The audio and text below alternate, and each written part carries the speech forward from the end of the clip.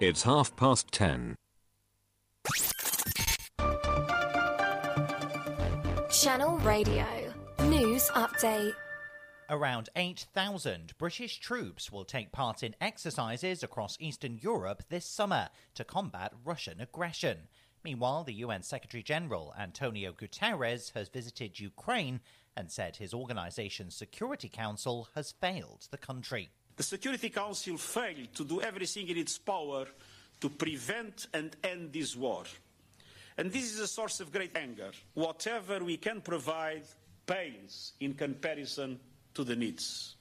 Three-time Wimbledon champion Boris Becker could be sent to jail today when he's sentenced for flouting the terms of his bankruptcy. The 54-year-old's been found guilty of transferring hundreds of thousands of pounds from his business account. New NHS guidance is urging people with arthritis to lose weight and exercise as the main therapies for their condition. And James Corden's announced he's leaving The Late Late Show next year. From Radio News Hub, I'm Edward Breslin. Radio Works. As the cost of living rises, Warburton's Foundation are providing families with over 1 million fresh products in support packages. Dave Bagley from Urban Outreach can tell us more. As the founder of the charity Urban Outreach in Bolton, which has been a long-term recipient of Warburton's for nearly 30 years, I've seen firsthand how much of a positive impact this community support can have. If you want to find more information about the Warburton's Foundation, please visit warburtons.co.uk or visit their Instagram page at Warburtons UK. Channel Radio Weather Outlook.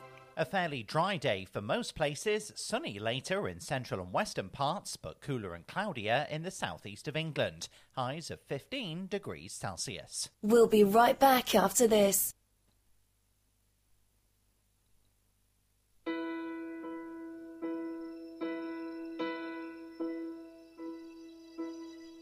I can almost see it, that dream I'm dreaming, but there's a voice inside my head saying you'll never reach it. Every step I'm taking, every move I make feels lost with no direction. My faith is shaking, but I gotta keep trying. Gonna keep my head held high. There's always gonna be another mountain. I'm always gonna wanna make it move. Always gonna be an uphill battle. Sometimes I'm gonna have to lose. It ain't about how fast I get there. Ain't about what's waiting on the other side.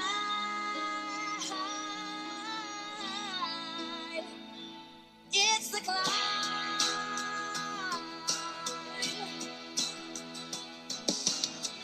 The struggles I'm facing, the chances I'm taking, sometimes might knock me down, but no, I'm not breaking. I may not know it, but these are the moments that I'm gonna remember most. Yeah, just gotta keep going. I gotta be strong.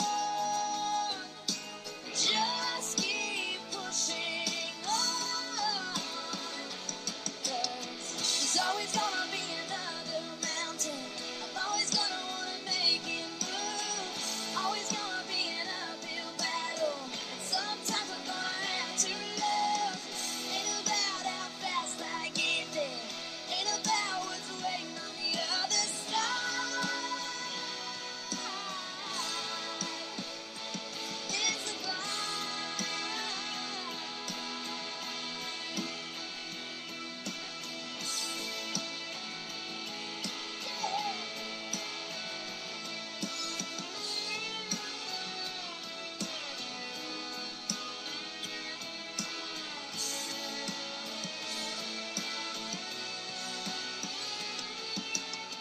There's always gonna be another mountain.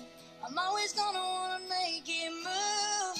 Always gonna be an uphill battle. Sometimes you're gonna have to love. Ain't about how fast I get there. Ain't about what's waiting on the other side.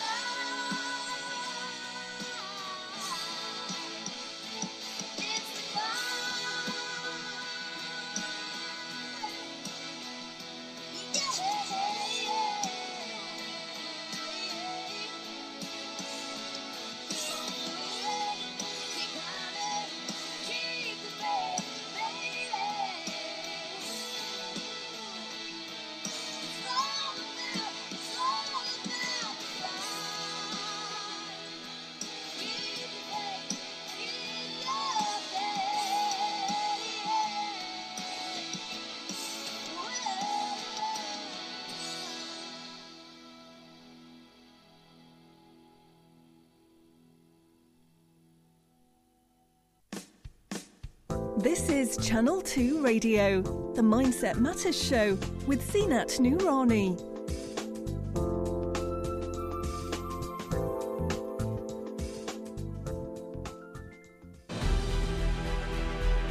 Don't worry about the height, we'll get it right. Jade Window Cleaning and Support Services for all your commercial and residential window cleaning needs throughout London and the South East. Call us on 01689 885 004 or email info@jdwcss.com. Hello, beautiful people. It's that time of the week again, Friday, for the Mindset Matters talk show. I'm your host, Zeenat Noorani, and I'm here for the next hour and a half from 10:30 to 12 noon.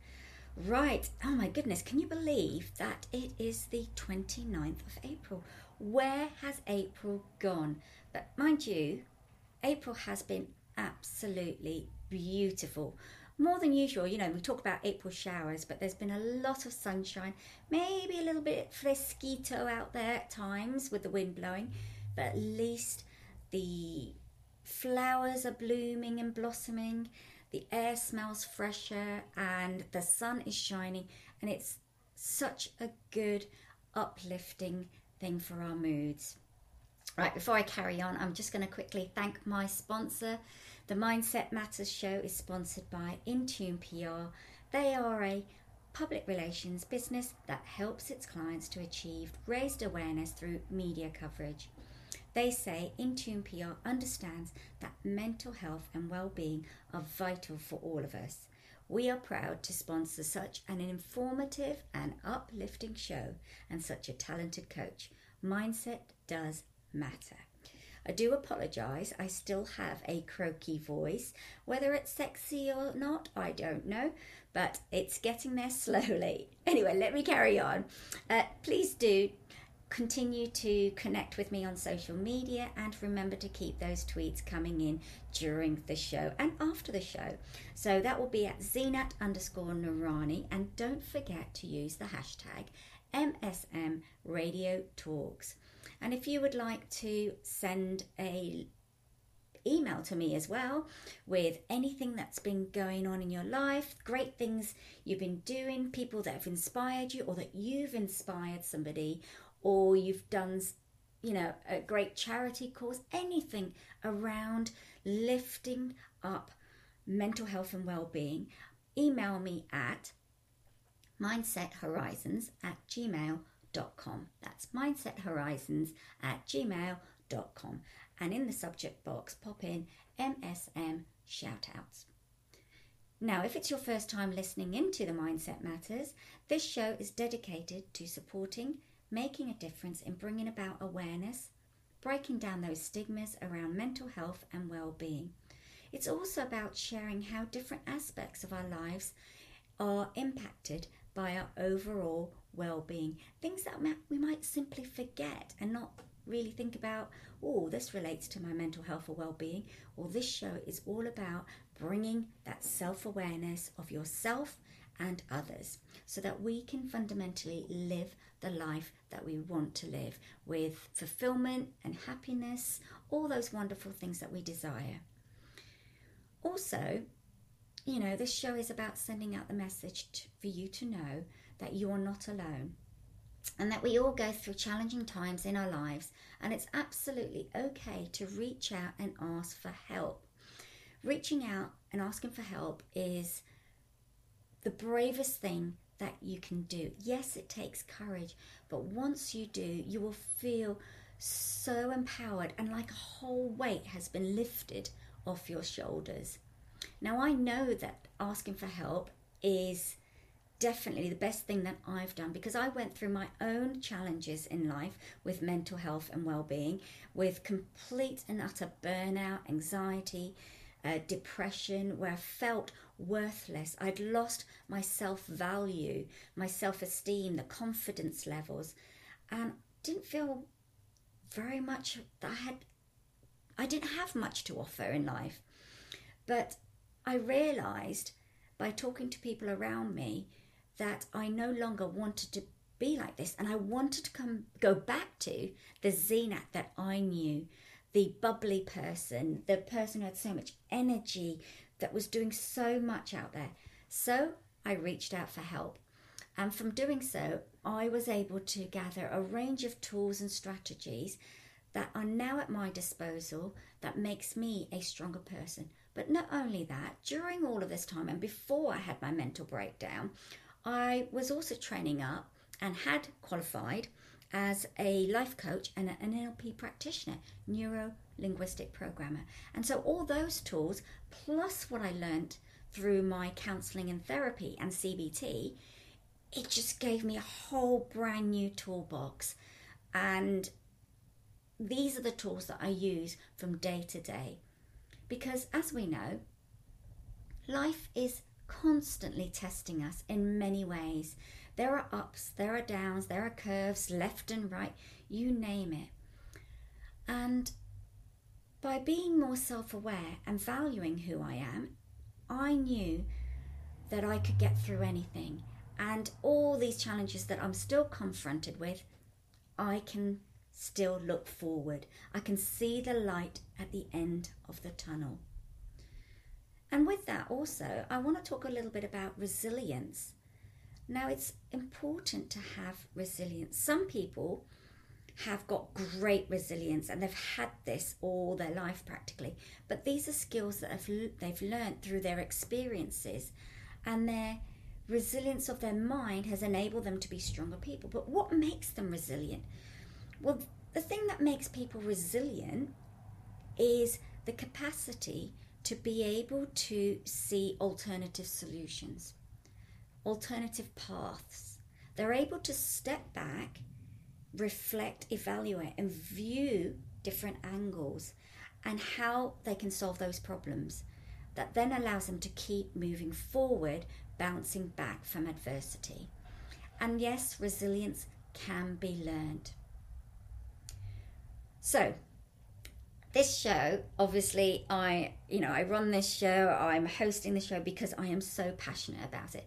And what makes me really excited about this show is being able to reach out to a wider audience where I can share my own challenges and experience and successes and the expertise with the tips and tools that I have and that I can give my clients and everyone out there and my listeners, but also how I can have meaningful discussions with expert professionals that come onto this show that also make a difference in people's lives, from helping them heal from trauma to grief, wanting to transform their lives to be a better version of themselves, along with building confidence and learn more about themselves and others, simply to keep learning and growing.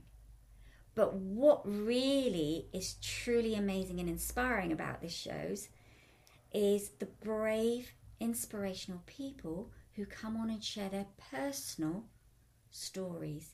They open up their hearts to all you wonderful listeners out there, sharing their challenges and hoping to resonate and connect with you out there, that if they can get through the challenges that they've had, the unforeseen adversities that they've had to overcome, then yes, you can do it as well, because they're on here to share that and give you the hope that you can make long-lasting positive change. Now, this can make all the difference, and I love having these people on here. Now, speaking of guests, today's guest recording is Danny Mills, a former professional footballer currently playing in the National League south of Dulwich Hamlet FC, where he also is the club's first equality, diversity and inclusion officer. He has had a very successful career with the non-league game and has managed to play over 500 games, scoring over 170 goals to date. Now, off the football pitch, Danny has been taking more of a humanitarian focus. Over the last year, he has co-hosted a podcast series which exploded various players' experiences with racism.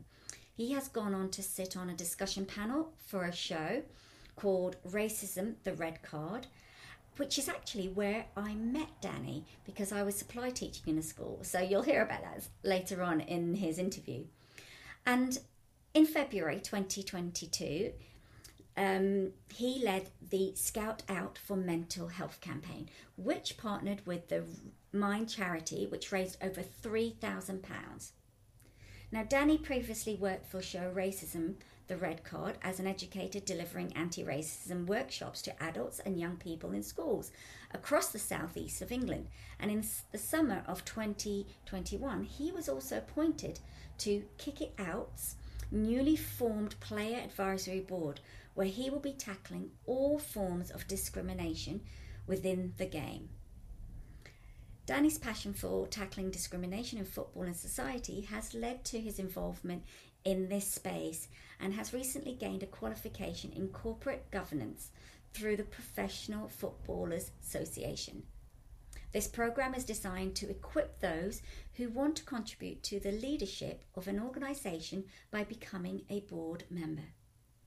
Now, in January 2022, Danny was also appointed as director of the Archbishop Lanfranc Academy, a school he attended between 2002 and 2007. So, you will be hearing from him real shortly. Give me the right to be heard, to be seen, to be loved, to be free, to be everything I need, to be me, to be safe, to believe in something. I have a right to be heard, to be seen, to be loved, to be free, to be everything I need, to be me, to be safe, to believe in something.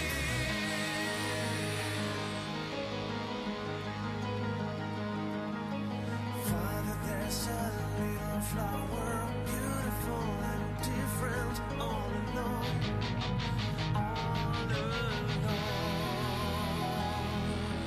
Is it so that I'm not supposed to make the world anew and be like you? Am I to be heard, to be seen, to be loved, to be free, to be everything I need, to be me, to be safe, to believe in something. I have a right to be heard, to be seen, to be loved, to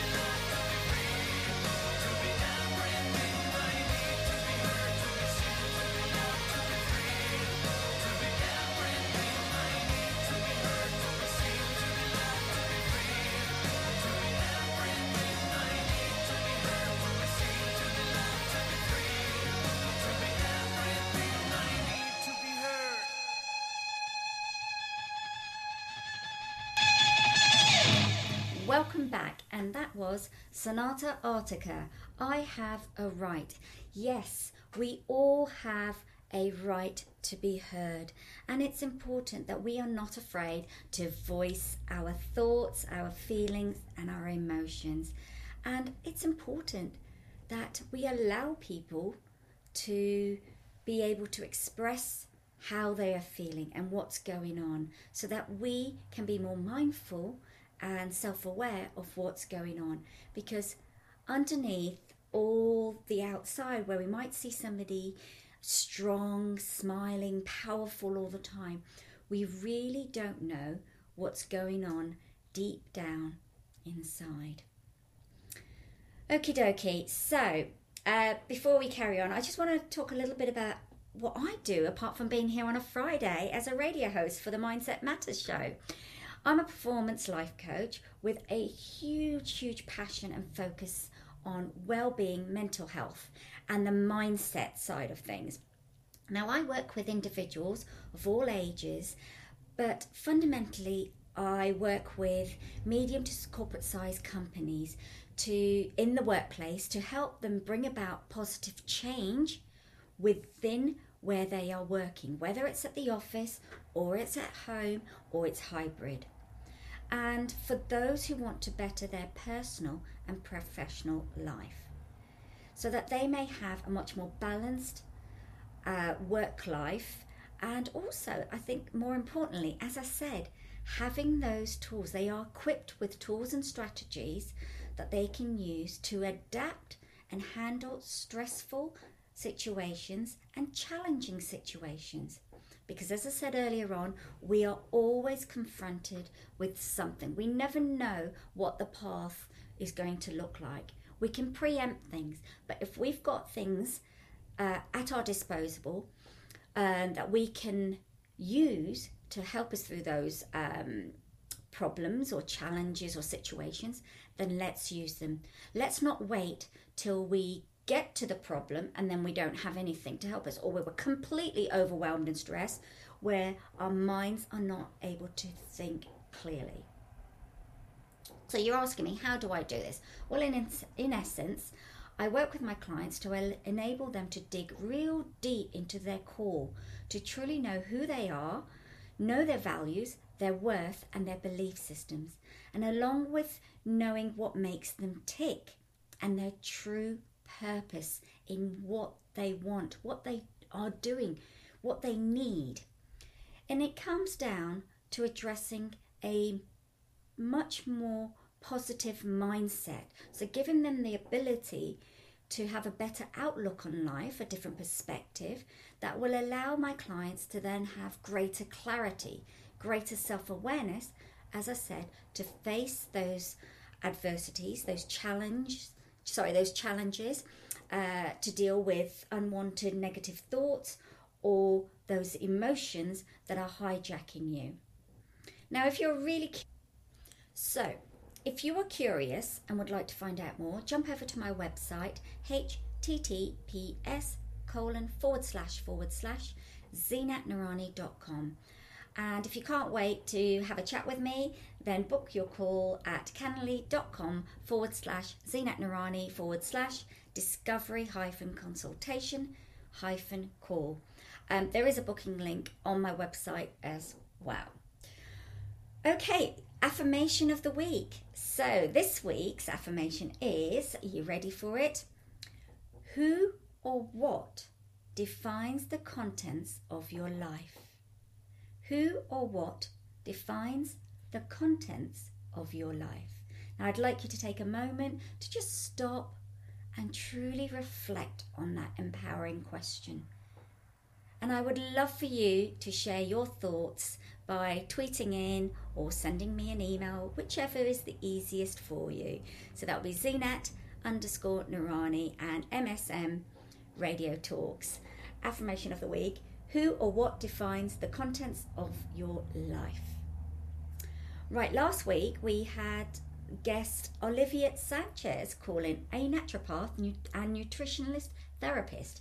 He specialises in stress, sleep disorders, and other associated conditions, including the multifactorial gut-related inflammatory and autoimmune diseases.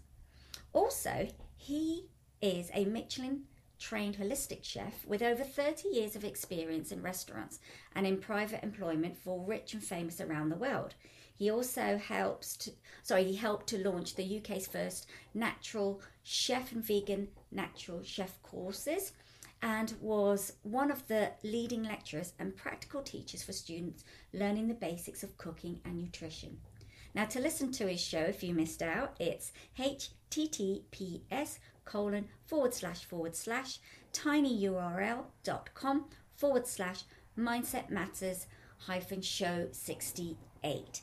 It was such a great conversation that I had with him. I mean, it was the first time I have had a chef on the show, and it's really interesting to connect how mental health and well-being, in terms, okay, the nutrition side of things, but how coping as a chef, if you wanted to go in that career, the things that you need to think about.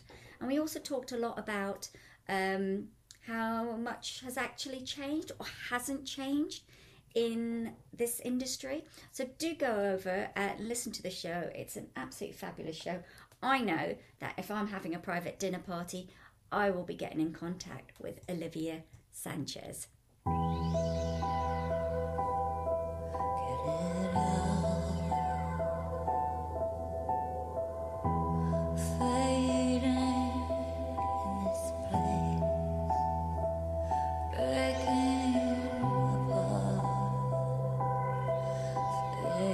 Nobody's there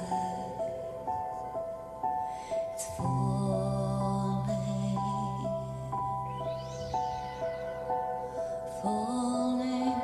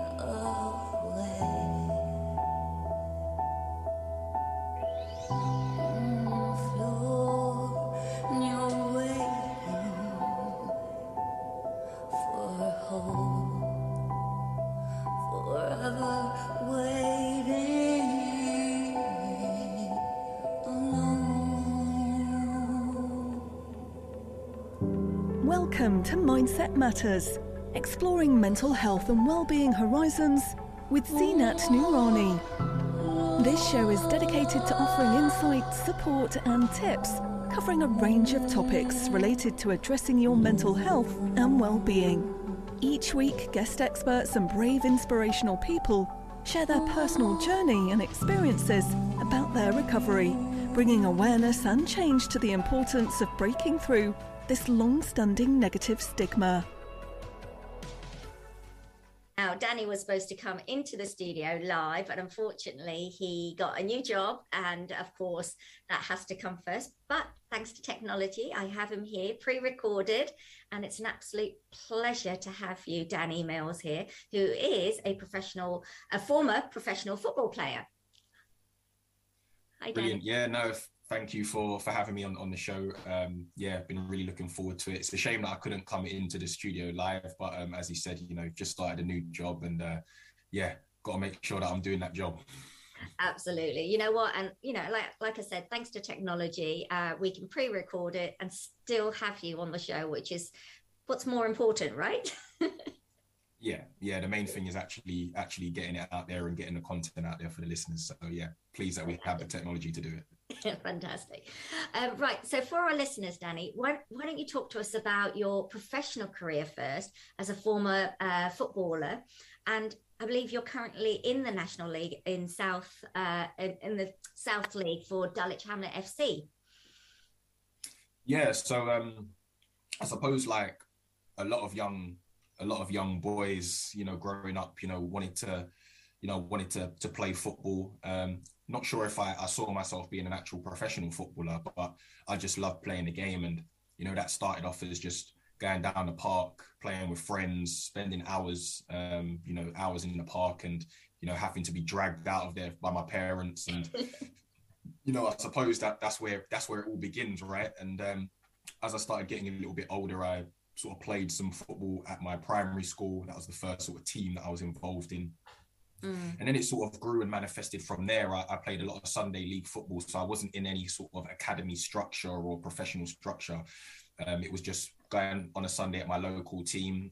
So I am originally from South London, Croydon, so I played for my local team, Croydon, and was there till the age of 16. And then from there, I went to play for a team called Crawley Town, who are now in League Two, but at the time they were in sort of the National League, what is called the National League now. And then I suppose I suppose my life really changed. I was in college. I was doing my A levels. I was, just I guess like a normal kid, really. Just thought I was maybe going to go to university. I applied for university, got accepted at university, and then at the end of the season with Crawley, I was offered a professional contract at Peterborough United, and that's where my professional career started. Wow.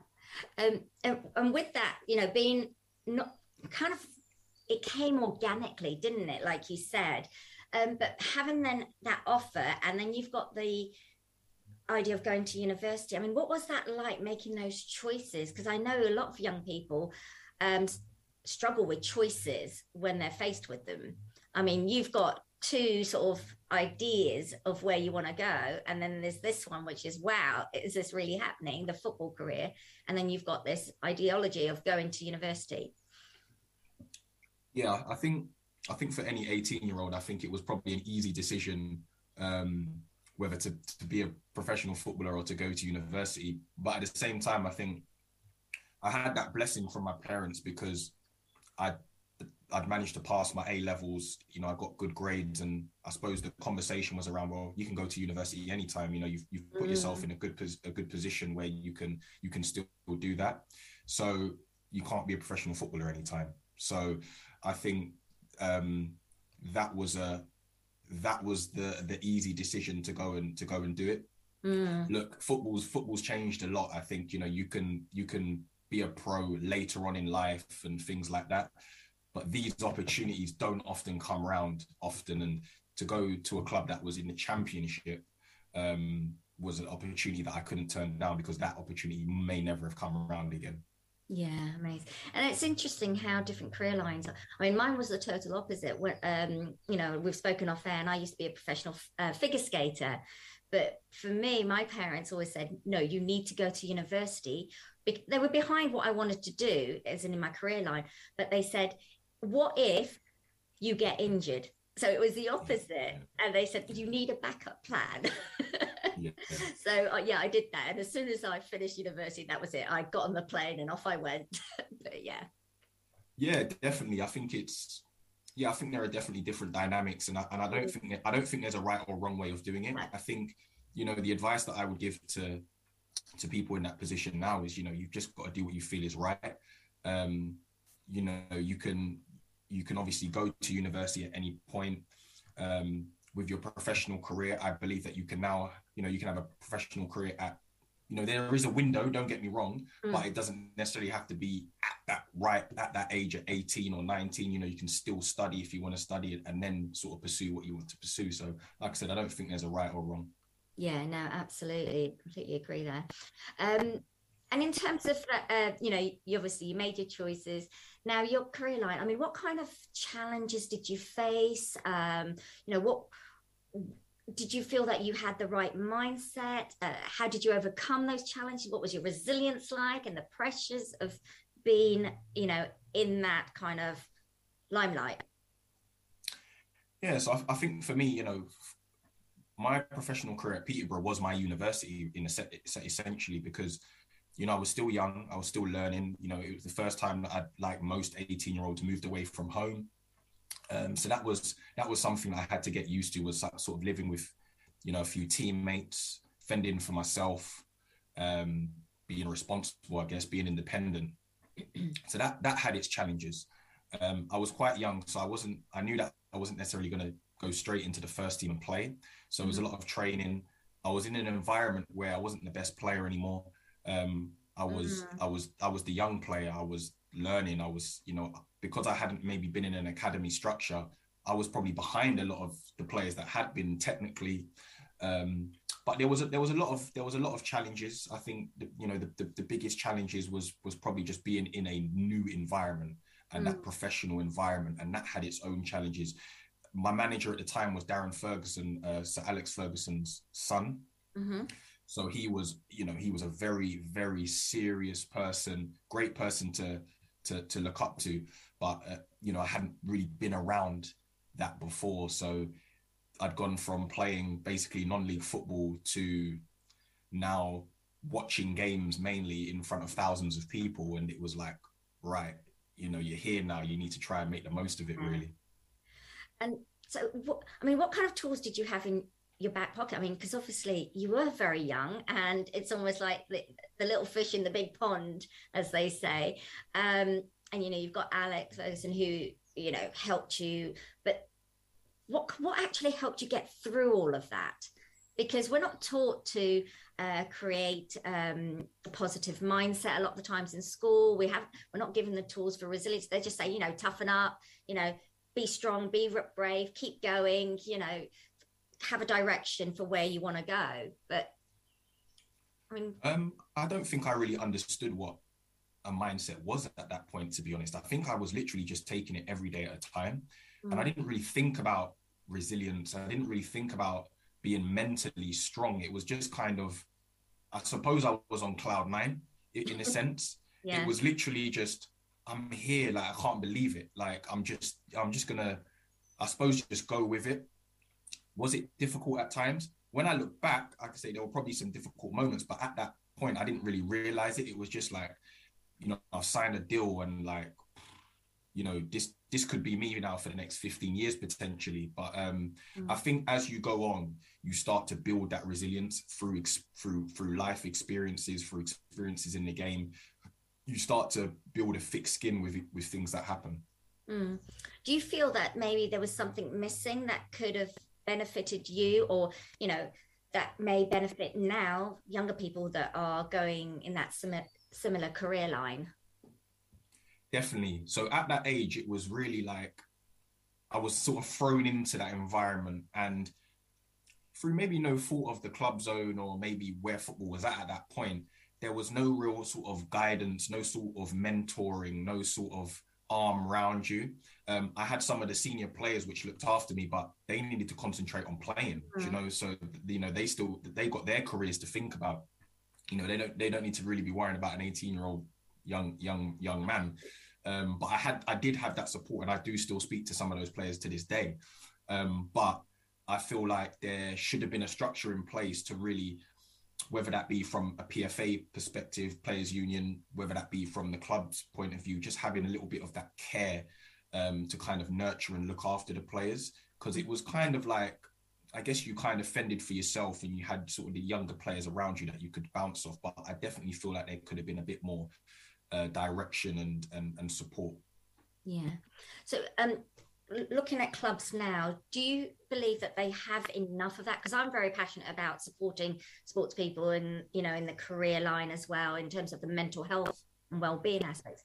Are clubs doing enough, do you believe, or does there need to be more focus on that? Because I know sometimes, you know, there's also that mindset around games and the pressures, and, you know, if you lose a game or, you know, you're working really hard, you know, you're doing really well, but you just can't hit that, you know, that win that you want.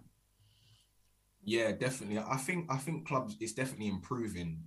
I think there was definitely a point where clubs were not doing enough. There's probably clubs out there that are still not doing enough, but I definitely think that is improving.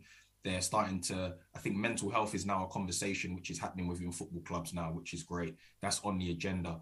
You know, you've got the players union, the PFA within the professional game anyway, that offer wellbeing services to players. And I think you look at Crystal Palace, they've put together a package for young players who get released, like I think it's a 2 or 3 year aftercare plan where they can support players after they've been released from football clubs. And I think they're probably the first of their kind to sort of do something like that. But there are initiatives happening. Can more be done? I think there can always be more that can be done. But I think the most important thing is that it is on the agenda. There are conversations around it, but that needs to kind of progress now to more action, and it has nothing to do with resources and money, especially at the top of the game, because it's a bottomless pit of money. So now it needs to be about, well, what can we provide for our players and our stakeholders? Yeah, taking action and doing that. You know, that's so lovely to hear that, because often we do hear, and I know I've experienced it myself in terms of, you know, when you've got a career in sports, what happens afterwards, because there is a huge knock-on effect mentally. Is like, you know, who am I? You know, what value do I have now that I'm not a footballer or an ice skater or a gymnast? You know, because that's all you know. What's your new identity? So there is a lot of pressures there. So it's really great to hear that there is something like that. And, you know, and Crystal Palace have got that in place. And it'll be, you know, I hope there's other clubs and people out there listening to this that will kind of consider that, because it's a massive thing.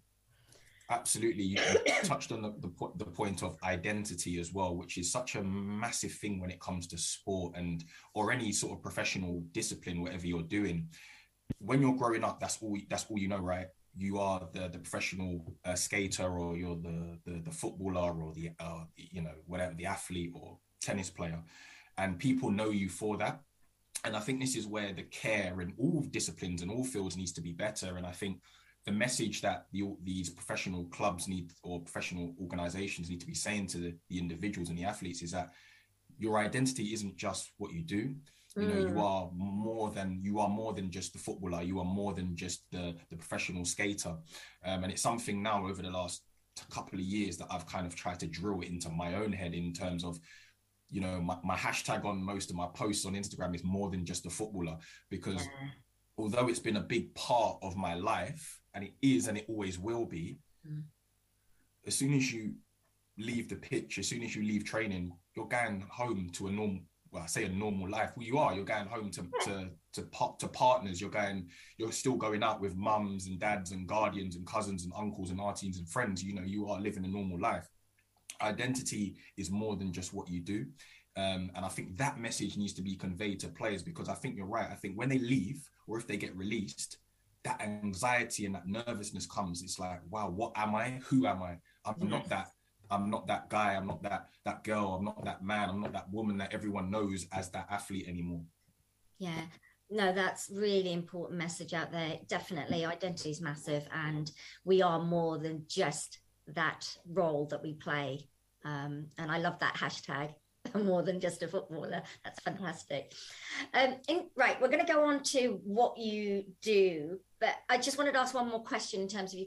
Did you ever face racism, discrimination in the football? Because we hear about this all the time.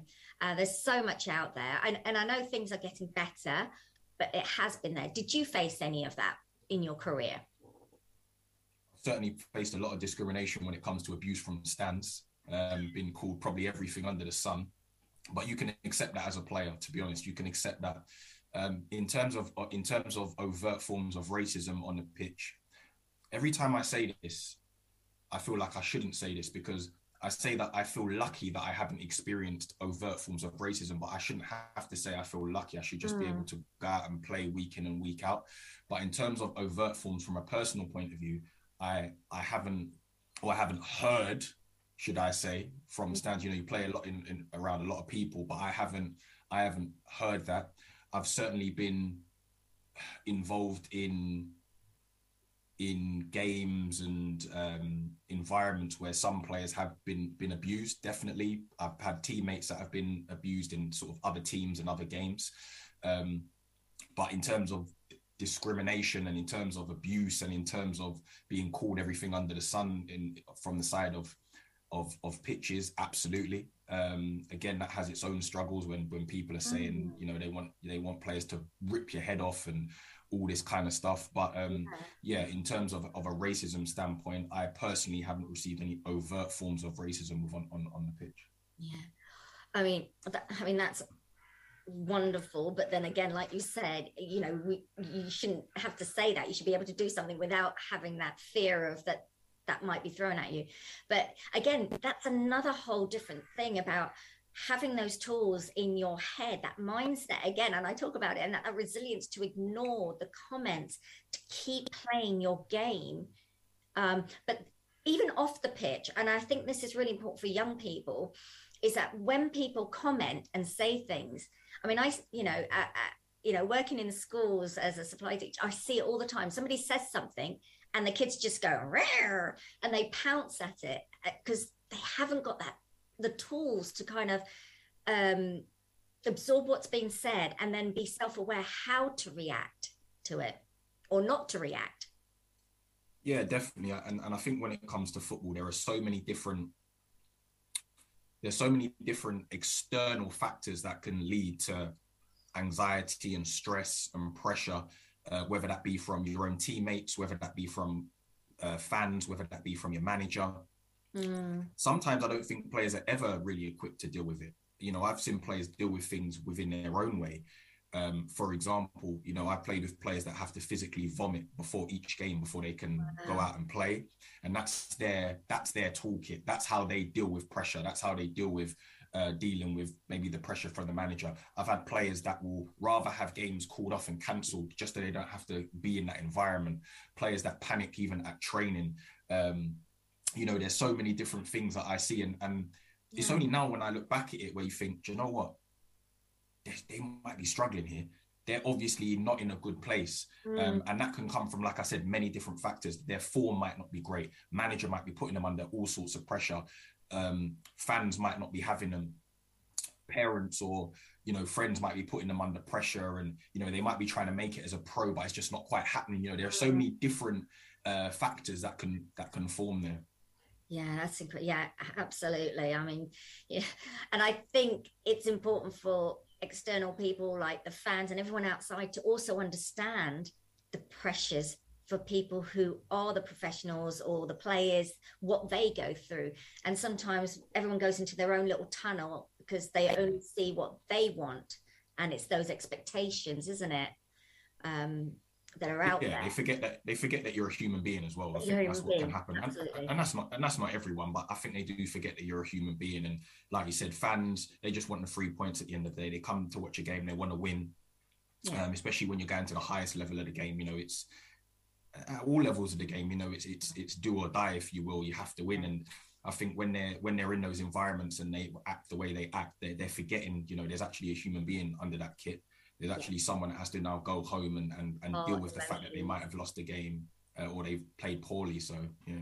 Yeah, and I think a lot of times many people forget the fact that instead of the negative comments, the positive comments can be so much more empowering than the negative. And yeah, anyway, gosh, we could talk about this all day, I think, because we're both so passionate about it. And so, in terms of what you do, excuse me, what's your reason for, going into what you do, tackling discrimination, racism, just all this awareness? What's your reason behind it? COVID, I would say. I think if there's any positives that have come out of it for me personally, I'd say it's COVID-19, because before getting into this space just over a year ago, I was I was still playing for Dulwich. I was coaching the academy. Probably didn't really know what direction I wanted to go in, to be honest. I was working in a gym as a personal trainer. I was just kind of easy-go-lucky, really. It was just kind of, I'm in a good place. Everything's kind of sweet. And then, as we all know, the rug got pulled from under all of us, and COVID happened. And for me, I was working in environments where it all stopped. Football stopped straight away, the academy stopped, and gyms were closed, as we know. So I found myself very much at a crossroads where it was like, no one knew what was going to happen. If we're being honest, no one knew. I didn't know if football was going to come back. We didn't know when gyms were going to open again. It was literally every day was watching Boris on the TV talking, and Chris Whitty, and what's happening, what's going to happen. So dangling from strings. It was literally that, how long's a piece of string type thing. So I sort of sat down, I was going on a lot of walks. I was really trying to find myself. I was really trying to gather my thoughts and think, right, I'm always a person that's been used to being busy all the time, constantly. I'm always on the go. So to be at home and not really have much to do or have anything to do was tough. Yeah. So I think the thing that got me through it was, I was listening to a few sort of motivational speakers, and one of the speakers on YouTube was called Jim Rohn, and he had like just a little 10-15 minute video, and I listened to it like every day. And one of the key messages that came out from it was make yourself valuable to the workplace, make yourself valuable to people. And I said to myself, right, how can I do that? And I always knew that I was interested in, the equality, diversity and inclusion space, but didn't really know how to get into it. So I, being a footballer, I reached out to Show Racing the Red Card, who obviously that organization was started by a footballer, and just started shadowing some sessions. I then done a qualification in equality, diversity and inclusion. And really from there, it's just snowballed. My life has completely changed within a year. I'll be honest. From this time last year to now, it's completely different. I started a mental health campaign in February last year, which basically the conversation we're having sort of highlighted the stresses that footballers have, the effects that football has on football's mental health. And yeah, so many things have sort of snowballed from there, and I sort of find myself now in a position that I never ever thought I'd find myself in now. Yeah. Do you know what? And I think it goes back to what you said right at the beginning about opportunities. I believe there's always opportunities out there, but it's about being open to them. Yeah. And then when they are there, thinking, okay, what can I do with them? But also having that openness to see and think about, what do I want to do? What is my value? What is my worth? And how can I move forward? Because you're right, COVID was just like, it just literally washed everyone underneath the rug, really. Yeah. And everyone had to reinvent themselves. And I agree. Who they are. I agree. Yeah, go ahead. I was just saying, I think for everyone, it was a time for reflection, wasn't it? And I think it was a time where we thought, people were losing jobs, people were being furloughed, people were losing loved ones. It was just like, there was so much happening. I think definitely it was a time to basically, I suppose, count your blessings if you were lucky enough to still have loved ones here and still have a job, or to at least be getting something. But it definitely allowed me to come out of my comfort zone. And since then, I've just come out of my comfort zone completely because, again, I listen to various different motivational speakers, and one of the other sayings that I constantly hear is, success is on the other side of fear. And there have been a lot of situations where I've been fearful of, but I'm so happy that I've done it because now I've been able to achieve so much. And you said it, you literally took the words out of my mouth. It's that comfort zone, isn't it? And I know it's awful that this has happened, the COVID, but it has, like yourself and many other people, allowed them to come out of their comfort zone, because the fear does keep us there. And when we're in that fear zone, we're not growing, and when we're not able to be the best version of ourselves. Absolutely. Yeah. You talked about you mentioned the show Racism, the Red Card, which is based on racism and discrimination that you worked for a while. Tell us a little bit about how this came about and the behind this. Yeah, so probably a year previously to actually starting, I sat on a panel. One of my old teammates done some work for them, and we just sort of I just sort of got connected with them and just done a bit of a talk on racism, and that was it really for a year. Because of my schedule, I didn't really have much time to kind of be involved in it, and then obviously COVID happened, and we had all the time in the world. So I reached out to them. I said, look, I'm not asking for a job, but if I can start shadowing and just see what it's all about, and shadowed for a month, and there was an opportunity there, and started working for them, and it was very eye-opening. It was very rewarding to speak to young people about this space. It's amazing how football can really engage and connect young people. I think, especially for me personally, to say that you used to be a professional footballer, you see their eyes light up. And that was one of the main reasons why Shaka Hislop started it, because of how engaging it can be for young people. If you go in and say, okay, we're going to be talking about racism, or we're going to be talking about X, Y, and Z, it kind of seems like another lesson. But there's no purpose behind it. It's like absolutely that little golden nugget. Exactly. But you talk about football, it's like, oh, right, football, and we're talking about racism, and we can still apply it to everything that's going on. So, I was there for just over a year, or about a year. Really enjoyed it, found it rewarding. Was the foundation to my knowledge, and it allowed me to grow. Yeah.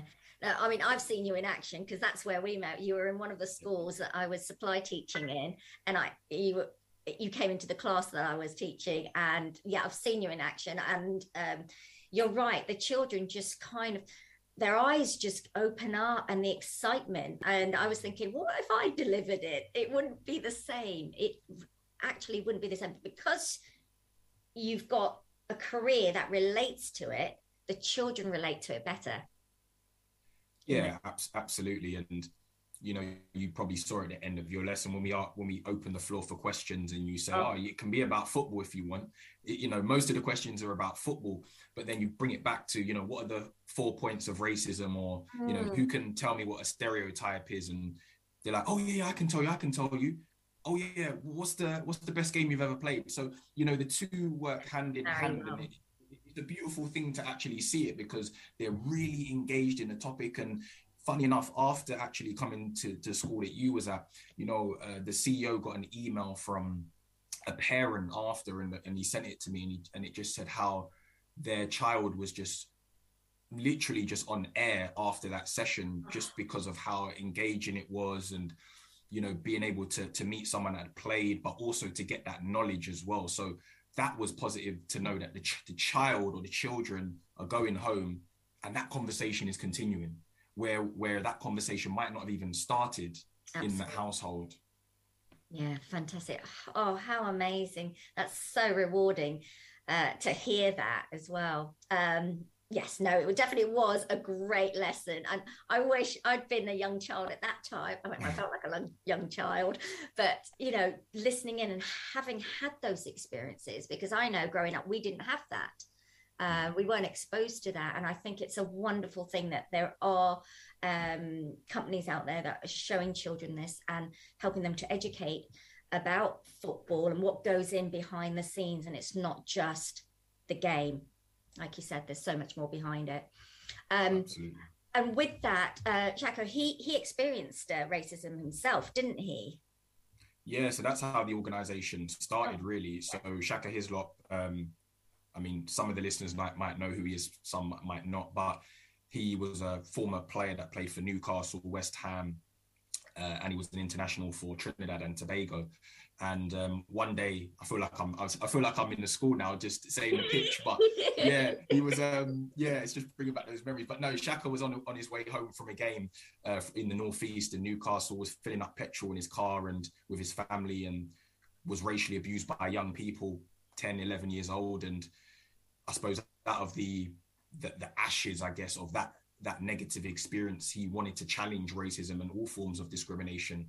And that's how the organization started, with him physically himself going into schools at the beginning. So yeah, an unbelievable achievement for him personally. And there's offices all over the UK now. Yeah, no, it's really interesting. And that just goes to show it can happen anywhere, not just on the pitch, but outside. But, I remember you telling me what was really strange about that incident was that he was experiencing that, but they didn't know who he was initially.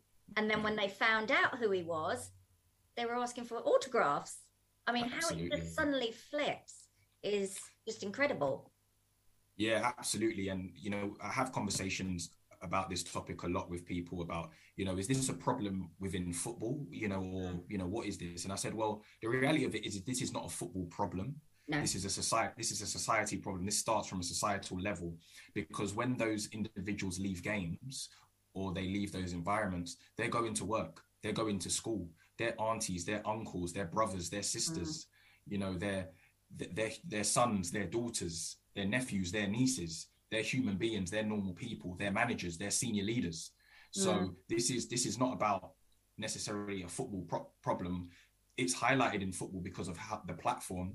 But at the end of the day, this is a societal problem, and that's where it starts. And I think that situation absolutely proves that it's a societal problem, because all they saw was a black man. That's all they saw. Yeah.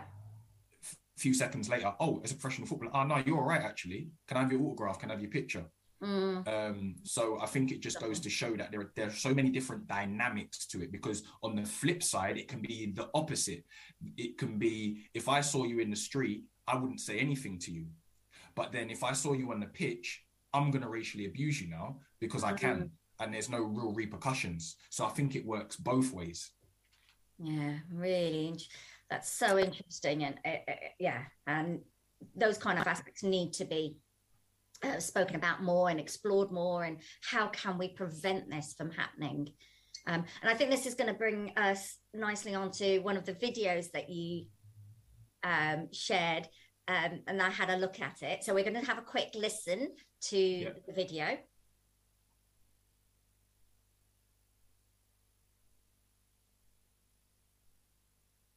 I've had so many conversations with different people who work in different industries who are scared of being that black person in the office. The way we express ourselves is maybe different to someone from Ireland or England, So if you don't understand that part of me, you're never going to give me the room to breathe. When we look at the picture now, there is a power dynamic at play. And that power is held by one demographic. You look at these initiatives, it then kind of belittles us that we're only getting it, or these opportunities, because we're trying to fit a quota, not actually through our own ability to do the job, not well, but very, very well. We shouldn't have to just always excel to get anywhere, but that's in our DNA. History's put that in our DNA, is that we have to excel in absolutely everything. I think that's the positive about all of us being around here, is that we're the people that are willing to challenge. In our respective sports, we'll all have an influence in one way, shape or form. Great. So with this video, tell us, our listeners, about this video. What's the short clip about and the discussions behind it, really? How did it come about? So again, one of the one of the great things that happened in my year of growth so far was that I was appointed to the Players Advisory Board at Kick It Out, who are another anti-racism organisation, but they're more of a reporting organisation. So if any form of discrimination or racism happens, players can report it to the FA, which is where they should do, but they can also report it to the Kick It Out, who can offer support and guidance and aftercare. And when I was appointed to the board, my area of expertise is probably more the non-league game. So there's a lot of work that I'm trying to achieve within the non-league game. And that particular video, we done a round table discussion. And this was sort of in, I guess, solidarity and celebration for the United Nations Anti-Racism Day. So there was a group of us that got together. It was myself, Darren Lewis from the Daily Mirror, Marcus Gale, who used to play for Wimbledon, Holly Morgan, ex-professional footballer, Ashton Hewitt, professional rugby player, Anita Asante, professional footballer. So there was a lot of us around this table, and the discussion was just around our chosen fields and our respective areas of the game and where we see it now. And it was just such a great, organic, natural conversation about, all forms of discrimination within the game, how we can tackle it, what we need to do, and what we are doing in our own respective spaces to try and challenge it. And it was just a really nice discussion. And, we could have been there for hours speaking. And it was really interesting for me to see the challenges in different areas of the game and in different sports. So Ashton plays for I think it's Dragons professional rugby team. So he was able to express and articulate what his challenges are within professional rugby. Darren Lewis from the Daily Mirror, what challenges he faces within journalism. Anita Asante, Holly Morgan, the women's game, what are those dynamics? How different is it from, or what's that shift between the male game to the female game? So it was a very good discussion. It was very informative. I learned a lot, and we had it was good to sort of connect with like-minded people that are in the same space. Yeah, no, I found that very, very interesting. And I think it goes back to what we said earlier, that everybody experiences in different kind of fields, and what is it like? And, there are similarities and there are differences. But it, and I excuse me, and I think open discussions like that is what needs to be happening. So then people can come together and start to make those changes. A great video, absolutely great. I'm so glad that you shared that with me. Brilliant. Right, so as what I noticed on your bio, you were appointed as a director of the Archbishop Langford Academy School, where you attended between 2002 and 2007. How does that feel, first of all, to be appointed as director, and what does that mean for you? What's your role? even when you say that, it's just like, what? Director of like, it just. Yeah, it's just so humbling, and I would never, honestly, before this, these things never even crossed my mind. I wouldn't say I didn't believe that I could achieve something like that, but it just wasn't at the forefront of my mind over a year ago. These things weren't conversations. But through the PFA, I started a qualification and just recently passed a qualification on corporate governance. Fantastic. Congratulations. Thank you very much. And it was just really... It was a qualification which I thought I had no idea about governance and being a director and things like that. But it was just, again, I'm coming out of my comfort zone. Let's learn. Let's see what you can do. And it was an initiative and a qualification through the PFA where they're trying to improve the diversity in boardrooms with ex-players. So I was on that journey, and I suppose I've always kept in touch with one of my former school teachers at the school, who's still there, funny enough. And he wanted me to come in and do a talk to some of the sports students, a little bit of a motivational kind of talk. Yeah. So I literally just went in, done the talk. It was good to connect with him again. And then he asked if I would like to meet the head teacher. And I said, yeah, why not? Let's say hello. We got talking. The same head teacher from when you were there then? Oh, no. To be fair, the head teacher when I was there was quite old, so he must be retired now, because he looked old when I was there, so he must be retired now. But yeah, this is a new sort of young, fresh head teacher that sort of just started really. But we got talking about what I'm doing, my journey so far, and I said I was doing this this course in corporate governance, and I'm really enjoying it. I'm really sort of getting that tingly feeling when I learn and talk about certain things, and now I see it everywhere in the world. And he said, well, we're looking for a new director actually. And I thought, what does that mean? Like, I thought you had to be doing the course, directors are not my age. Directors don't look like me. So even though I'm doing the course, on it, isn't it? Yeah. So like, yeah, it's crazy because, like I said, directors don't look like me. They're not my age. Could I really believe that after this course I'm going to become a director? Of course not. I didn't believe that. But anyway, we got talking and he said, yeah, we are looking for one. And I think, with your area of equality, diversity, inclusion, the fact that you was a former pupil, this could be, something that's quite, inspirational really for the student body. So yeah, and I suppose I suppose you leave those conversations, you think, yeah, it sounds nice at the time, and maybe it's just a bit of lip service, nothing's really going to come from it. But emailed me after, and I had an interview with the chair of the board, and I was appointed, I think in December, and it was like, wow, like, it's actually happened. And I had my first board meeting, funny enough, last week. I've done quite a few, or this week, should I say. I've done different school visits, and, now I'm, director basically of equality, diversity and inclusion there. And it's, going and doing the school visits has really been inspirational because I'm going into a school that I went to first and foremost. Yeah. And when I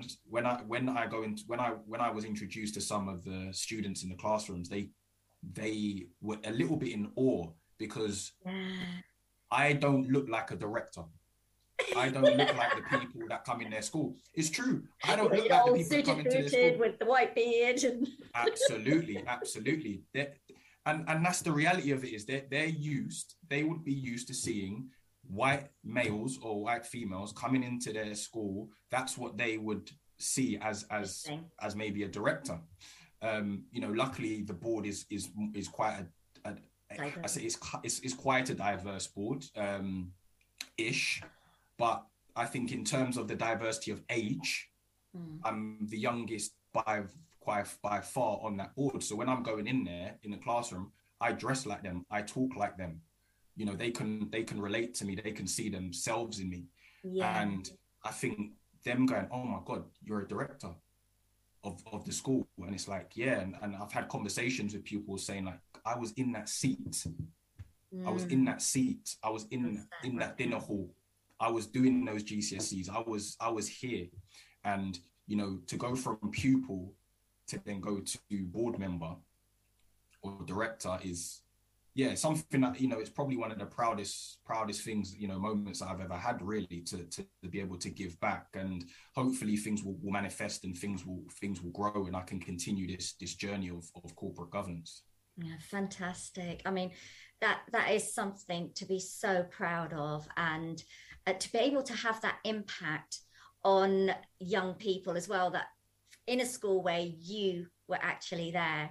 And it also gives children a different perspective and hope and aspirations of hopefully what they want to do and achieve in their life as well. Yeah, definitely. And I think seeing themselves in it, because there is, no matter how we think a certain way. When we hear something or we see something, we make these assumptions. We all do it. We all have these stereotypes of what we believe something should be. And, if I was to say director or governor to them, they're going to have a picture of what that looks like in their head. People are going to have a picture of what it looks like. So when I'm coming in now, it's like, yeah, I can maybe see myself doing that one day, or I can see myself. And that is powerful, because I'm sure for yourself, and I know for me, certainly I didn't see that. The only authority I saw didn't look like me. The only people that were at the highest positions in my school didn't look like me.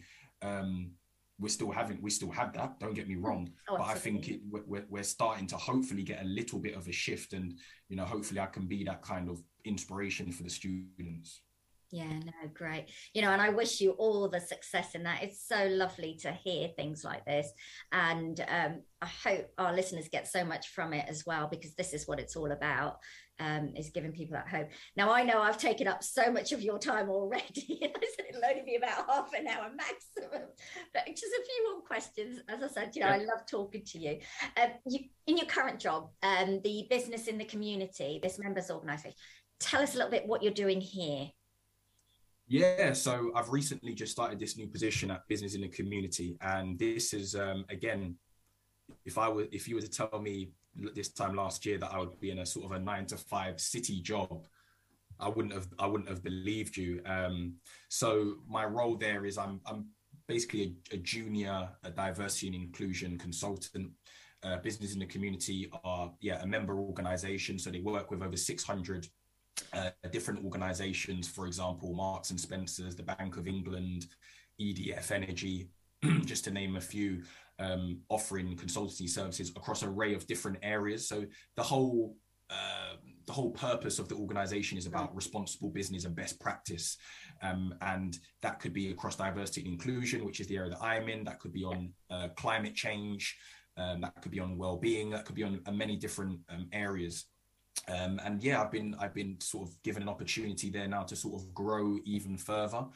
Very strange because, I'm coming, I'm not, I suppose in terms of football, I'm a senior player. So I'm sort of coming towards maybe the last 4 or 5 years, maybe of my career, depending on how things go. And I'm now making that sort of transition out of the game. And it's very strange because there's a big piece around transition after playing the game. And, I went into the office last week in London, and in a sense, I had a little bit of imposter syndrome because I thought, wow, I've not been in this environment again. I'm now out of my comfort zone again. Like I said, success is on the other side of fear. And I keep replaying that in my head, like, you should be here, you deserve to be here. And you're more than capable to be in this environment. So yeah, even now this transition is a bit scary because it's like, whoa, like I'm in a new space now. I'm with new colleagues, learning new things. Yeah. But it's been amazing. It's only been 2 weeks, but it's been amazing to meet people, learn more.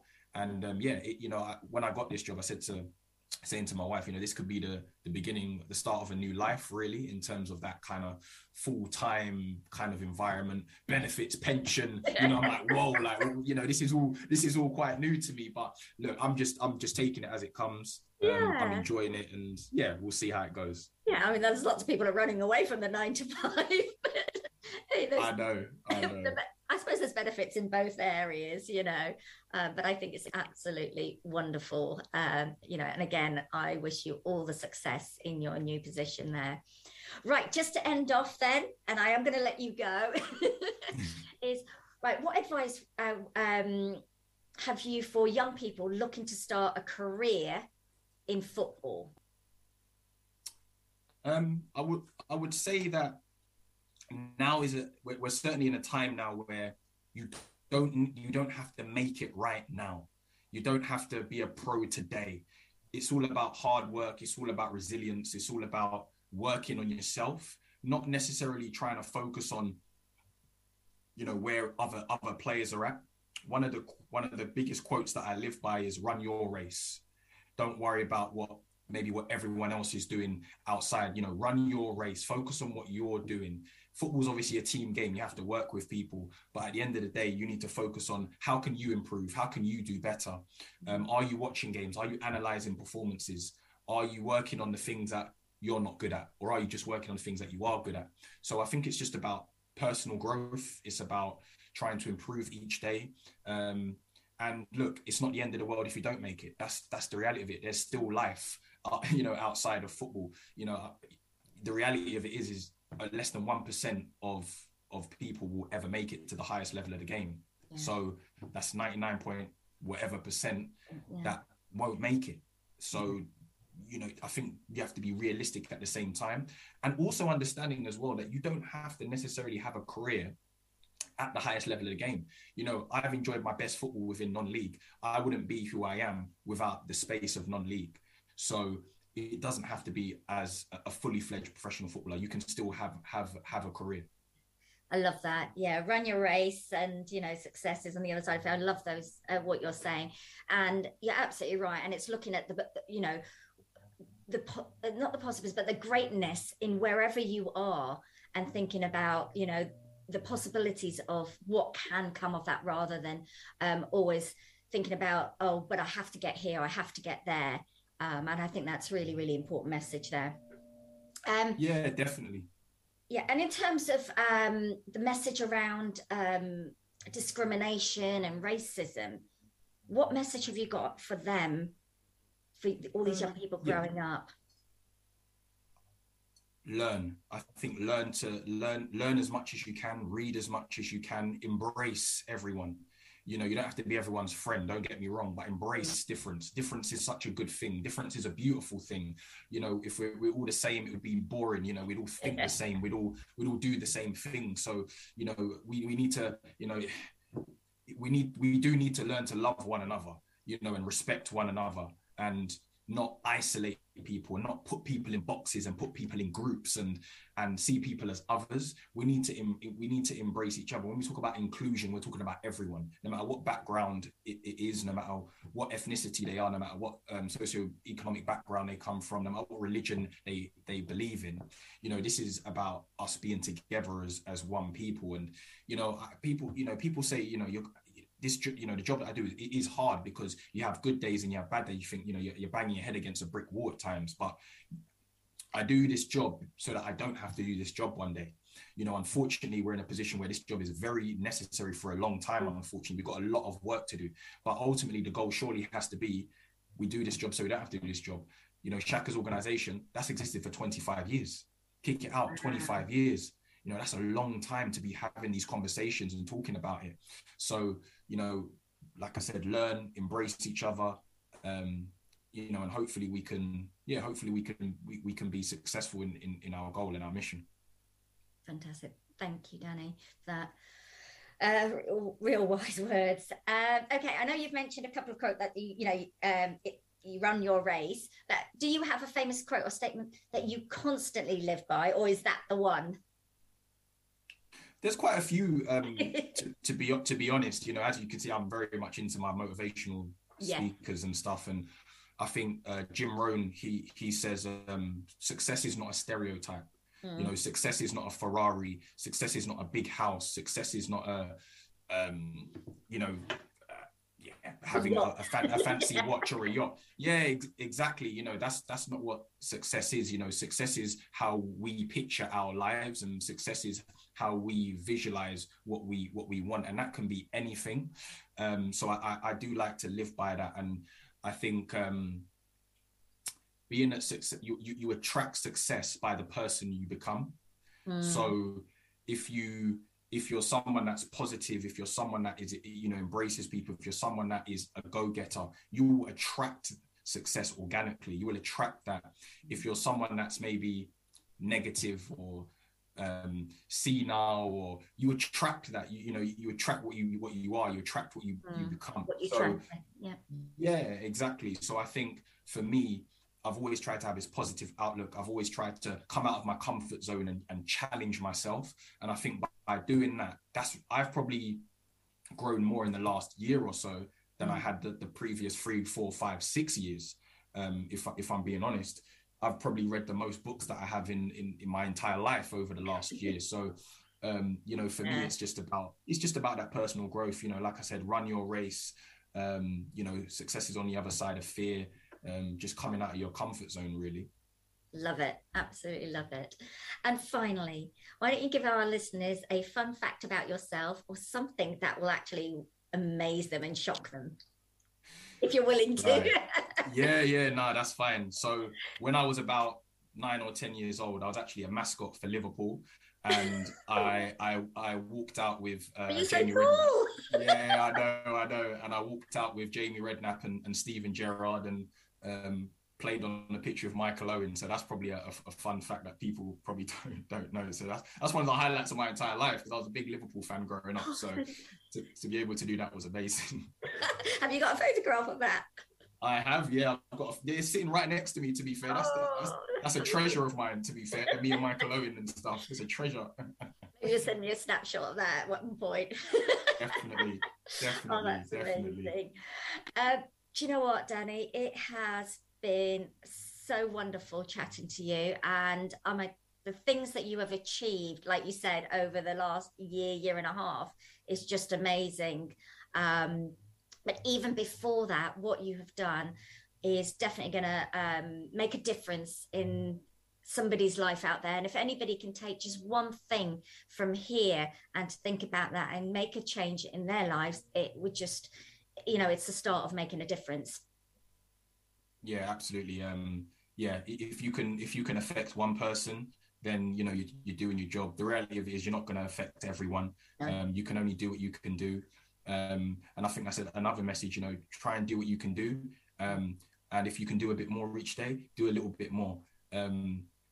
Again, just very quickly, Jim Rohn again, amazing. He says, he talks about press ups as I suppose as a metaphor for life, really. And he says, is 5 press ups all we can do?